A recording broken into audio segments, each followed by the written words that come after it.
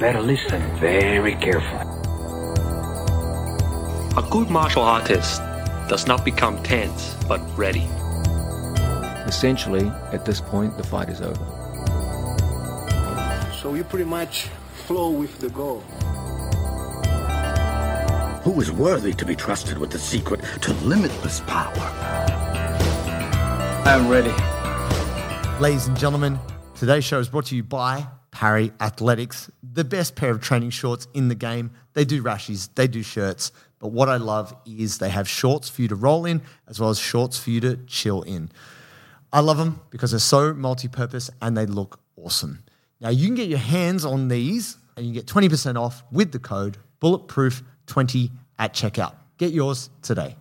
Ladies and gentlemen, welcome to another Bulletproof for BJJ podcast. Strength basics, overhead press. Now, this is really important and underrated for jiu-jitsu players.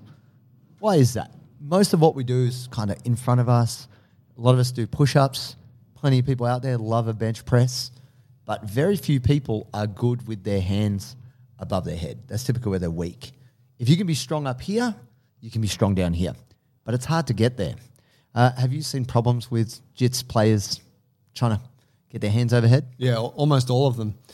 I think the underappreciated thing about having poor overhead range or flexibility is like stiff shoulders, make that hard, but also your thoracic extension. Yeah, being hunched. Yeah, and so that jits posture of ours, which hunches us, you spend all the time you want opening the shoulders, but if your upper back rounds forward, you're still always going to be like pressing the weight forward. And I guess maybe the not so obvious thing to point out for folks is that when we're talking about pressing a weight overhead, there's a balancing act. Yeah. And so you're trying to balance that weight. If you can have your feet, hips, shoulders, and the weight stacked in one vertical line, great. But if you can't, i.e. the weight is pitched forward, you never, it's always going to be a fucking struggle. So yeah, I had a bodybuilding coach that I knew years ago, not someone I respected all that much, but I remember him saying once, big jacked, juiced a bunch, had a bunch of clients who were big jacked, juiced. We're talking about overhead pressing, and he said, it's fraught with danger, overhead pressing, fraught with danger. And I was like, well, maybe you because you're a fucking juice monkey, and you know what I mean? You can't even wash under your own arms. So tight, you know what I mean?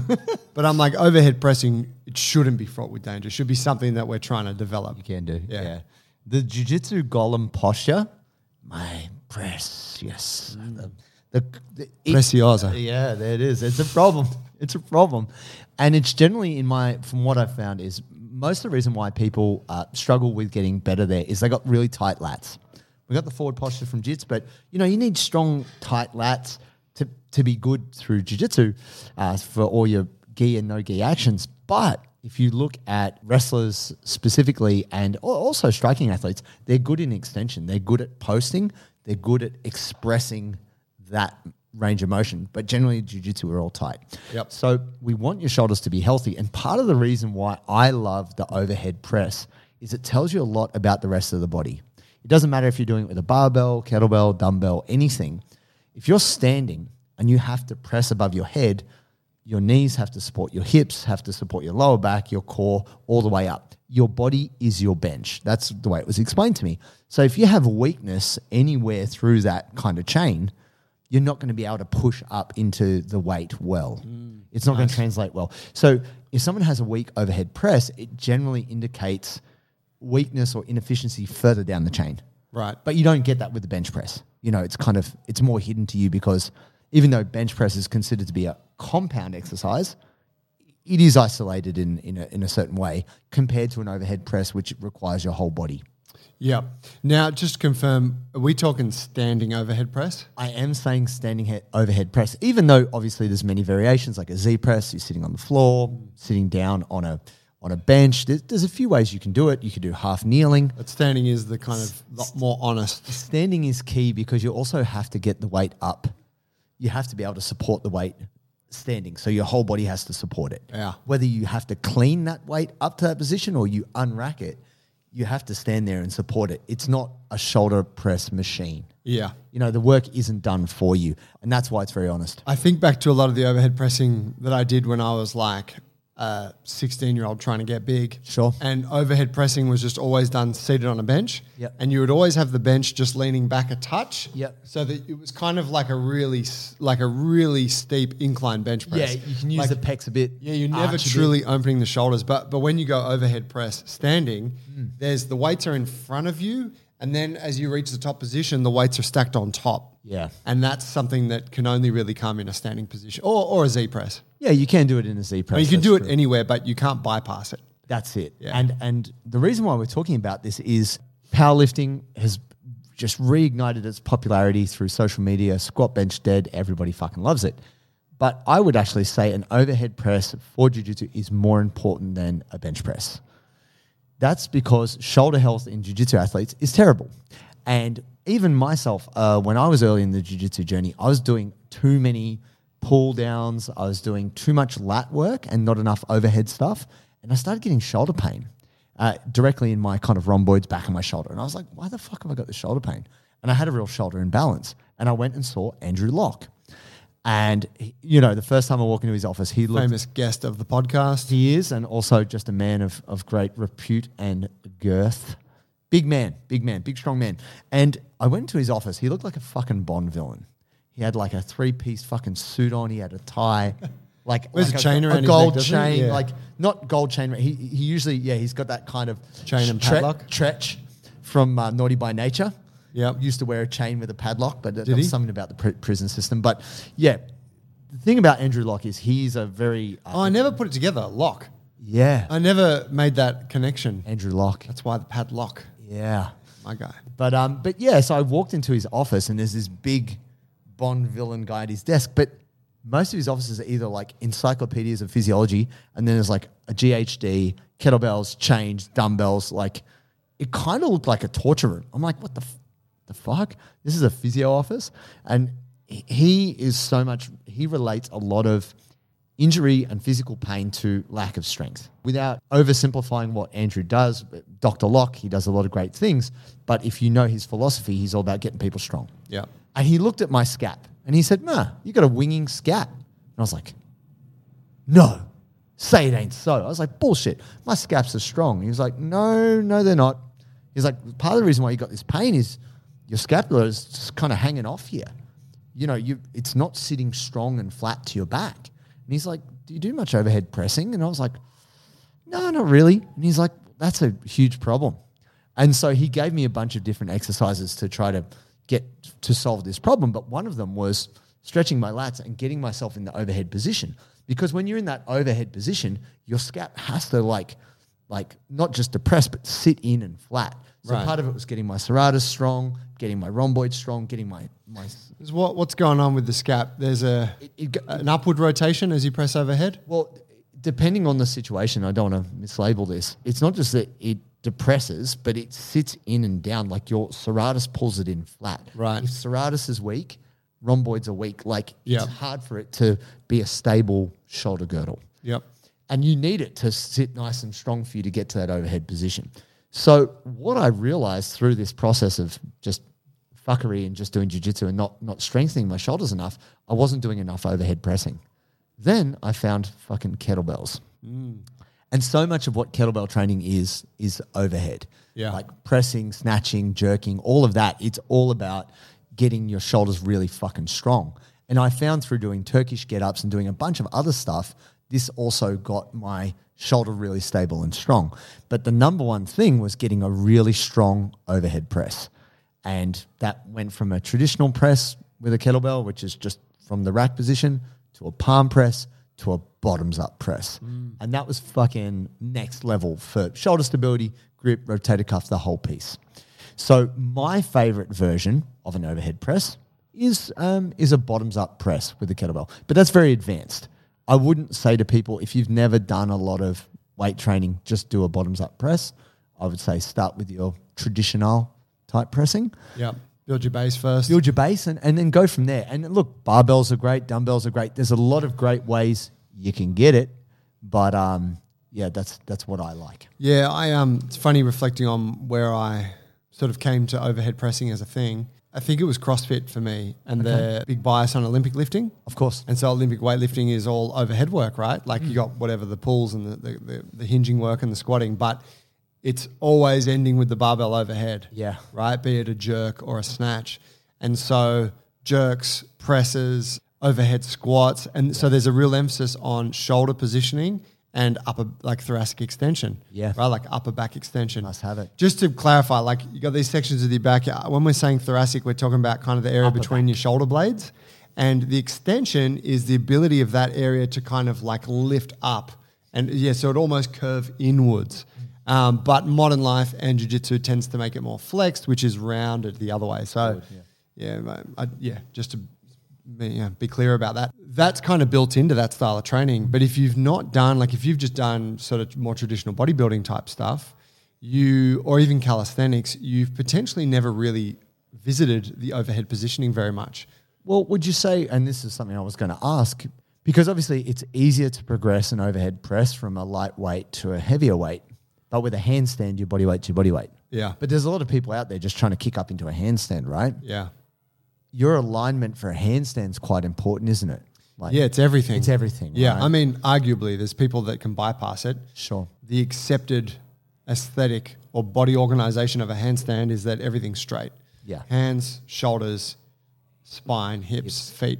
Right. But actually, if you look back at gymnastics of like, I don't know, maybe like 19th century, 20th century, they favored more of a banana. Oh, okay. Yeah, and it was more of and it was like, so it was like pressing into the floor, big back arch. Oh, okay. That was considered the aesthetic in gymnastics. So it's just interesting to realize that right now we like pin straight. It has changed over time. But what we definitely know is that for people who are trying to handstand, if they don't have good shoulder mobility, or if they don't have adequate shoulder mobility, they're going to have a big arch in their back. Yeah. And that's usually going to mean that they're in an uncomfortable position. And you could say that for most people, this position is inefficient. Yeah, for It's sure. it's hurts their lower back. They don't feel strong. They never find any balance. And it's all because you can't get your shoulder into a good position. Similar to having tight ankles and trying to squat. Yeah. Yeah, and look, the thing that opened my eyes up about pressing is my Russian coach, Efim, got me to do a lot of different variations. He got me to do like what I don't know what they call it, chaos bar, like a unstable bar to overhead press. Oh, yeah. He Like made a me bar do with bands and kettlebells. hanging and off it. like that's crazy. He made me do a lot of different variations of pressing, like doing a bent press, like a half kneeling press, like just changing Windmills and shit. You consider like a windmill like a form of pressing? No, that's like straight arm strength. It's Okay. the same thing with a get up. It's like straight arm strength training. It's not actually, I wouldn't consider it a press because nothing happens at the elbow. You know, like you're not, Right. there's no flexion or extension. You're just locking out your step. But it's still awesome for developing your shoulders. But if we want to get back to the pressing thing, behind the head, like behind the neck press, the barbell, right? Great lift. Amazing lift. And a lot of people are like, oh, it'll fuck your shoulders. No, if you have the range of motion, it's the best. Yeah. It's amazing. But that is the condition, that's the caveat. Most people don't have the range of motion through the pecs and the external rotation to suitably stabilize their shoulders and press out from there. Yeah, that's right. Yeah, it's kind of like with all exercises, there's people that it's suited for and people it's not suited for. And often what will tend to happen if a bunch of people aren't suited for something and they try it and get injured, then they start saying, well, that's a blame it. bad exercise. Fuck that exercise. So yeah, behind the neck pressing is definitely on the more kind of advanced front there, but it's when you do have the range for it, it's beautiful because, and I think maybe here's the thing that maybe folks haven't connected yet in how we're presenting this. Say a bench press or something is great, it's going to make you strong, right? It's going to build those muscle groups, triceps, chest, whatever. Yeah. Overhead press is going to build triceps, chest, whatever.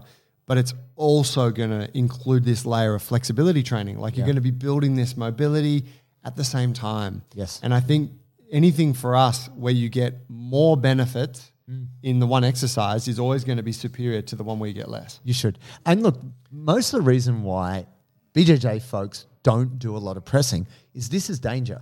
If you're under mount and you go, get off me, and you put your arm out like this, you're probably going to get armbarred.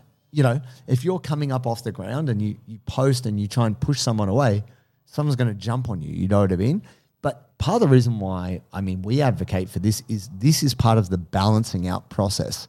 We do the overhead pressing to help stretch the lats. We do the overhead pressing to help stabilize the shoulder girdle so that when someone tries to dislocate your arm from your body, it's very strongly attached. Yeah. And I think this is the thing that people are always looking for, like, but where's the specificity? Where's the gi pull-ups?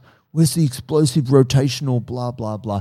We're not actually trying to replicate jiu-jitsu in this moment. What I believe a lot of people miss with this is that you do this thing, your shoulders will be healthy and stronger, which means you're less likely to get injured on the mat. That's where it comes in. And also, like I said before, not only will you get more flexible, core gets stronger, fucking abs get stronger. Yep. Just your body working together to support that weight gets stronger as a byproduct. So that's really good. What would you say are the common mistakes you see with overhead pressing? First thing is people come to overhead pressing without preparing their shoulder. So you do need to do a little bit of prep before you start putting weight overhead. My advice is to stretch the pecs and stretch the lats because they are two very strong internal rotators. Part of the reason why people can't get their hands overhead is because they lack external rotation. And they might be weak there, they might not. But really, it's that there's all this load going forward. So if you can open up the chest, loosen up the pecs, and doing some thoracic extension work. I've seen it in a couple of your stories, Joe, with the training group doing extension work with the plate. But that's my secret stuff. Oh, fuck you then. Fine. Yeah. Don't open up. It's behind them. It's behind the paywall. If you don't come to the group. Iron curtain around here, fam. Shit. Secrets. But essentially open the shoulders, open the back. Doing some thoracic extension work before you start pressing is essential. Easiest starting point for me with that for folks is do some hanging. Hanging, yeah. Yeah, because hanging kind of replicates your overhead position. Yeah. So if you're going to do some overhead press, at least get a couple of sets of hanging in. Definitely. And also I always like to do some kettlebell like halos. Because it's circular, which is kind of a fairly different stress and stimulus, but it really opens up the shoulder through a full range of motion, and you're going to find out right then if there's problems. Right. If you can't do a kettlebell halo with a very light weight, or you grab a 5 kilo plate or something like that, if you can't take your shoulder through that full range of motion, you probably shouldn't be loading it up too much overhead. Yeah, right. That's what I'd say. What other mistakes do you see? The mistake I see is that people don't go into full extension. Right. It becomes very anterior and people are like, my shoulders hurt at the front all the time because they're just working here. And at no point do they actually bring their arm all the way up and back.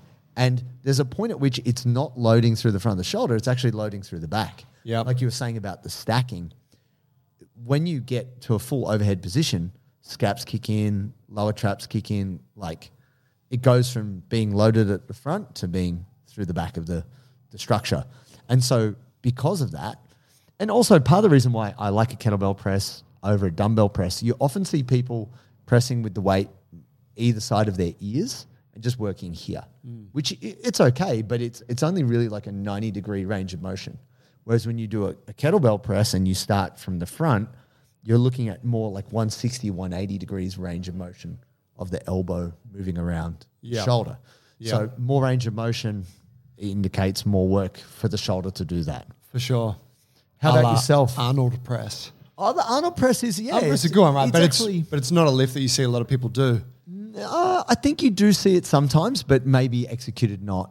Arnold press is with dumbbells, and you'd have the dumbbells facing you, so palms in. Yep. So elbows are in by the ribs, and then you're pressing up, and then you're rotating out. Externally rotate as you go up. Actually, you're internally rotating at that point. Oh, sorry. So external rotation at the bottom, internal rotation on the way up. Yeah. But it is a great shoulder developer. It's close to the kettlebell press in that way, isn't it? Very similar. But yeah, what were you going to ask me? What I like? Yeah. Well, what do you see as a mistake or something that is common in people who are less experienced with pressing? Yeah, I think probably that mobility range thing is the biggest one. And so the mistake would be like people who don't have the appropriate range trying to overhead press. And I think the biggest error there is when you try and do like a two-armed, like a bilateral press. So either barbell or like kettlebell in each hand or dumbbell in each hand.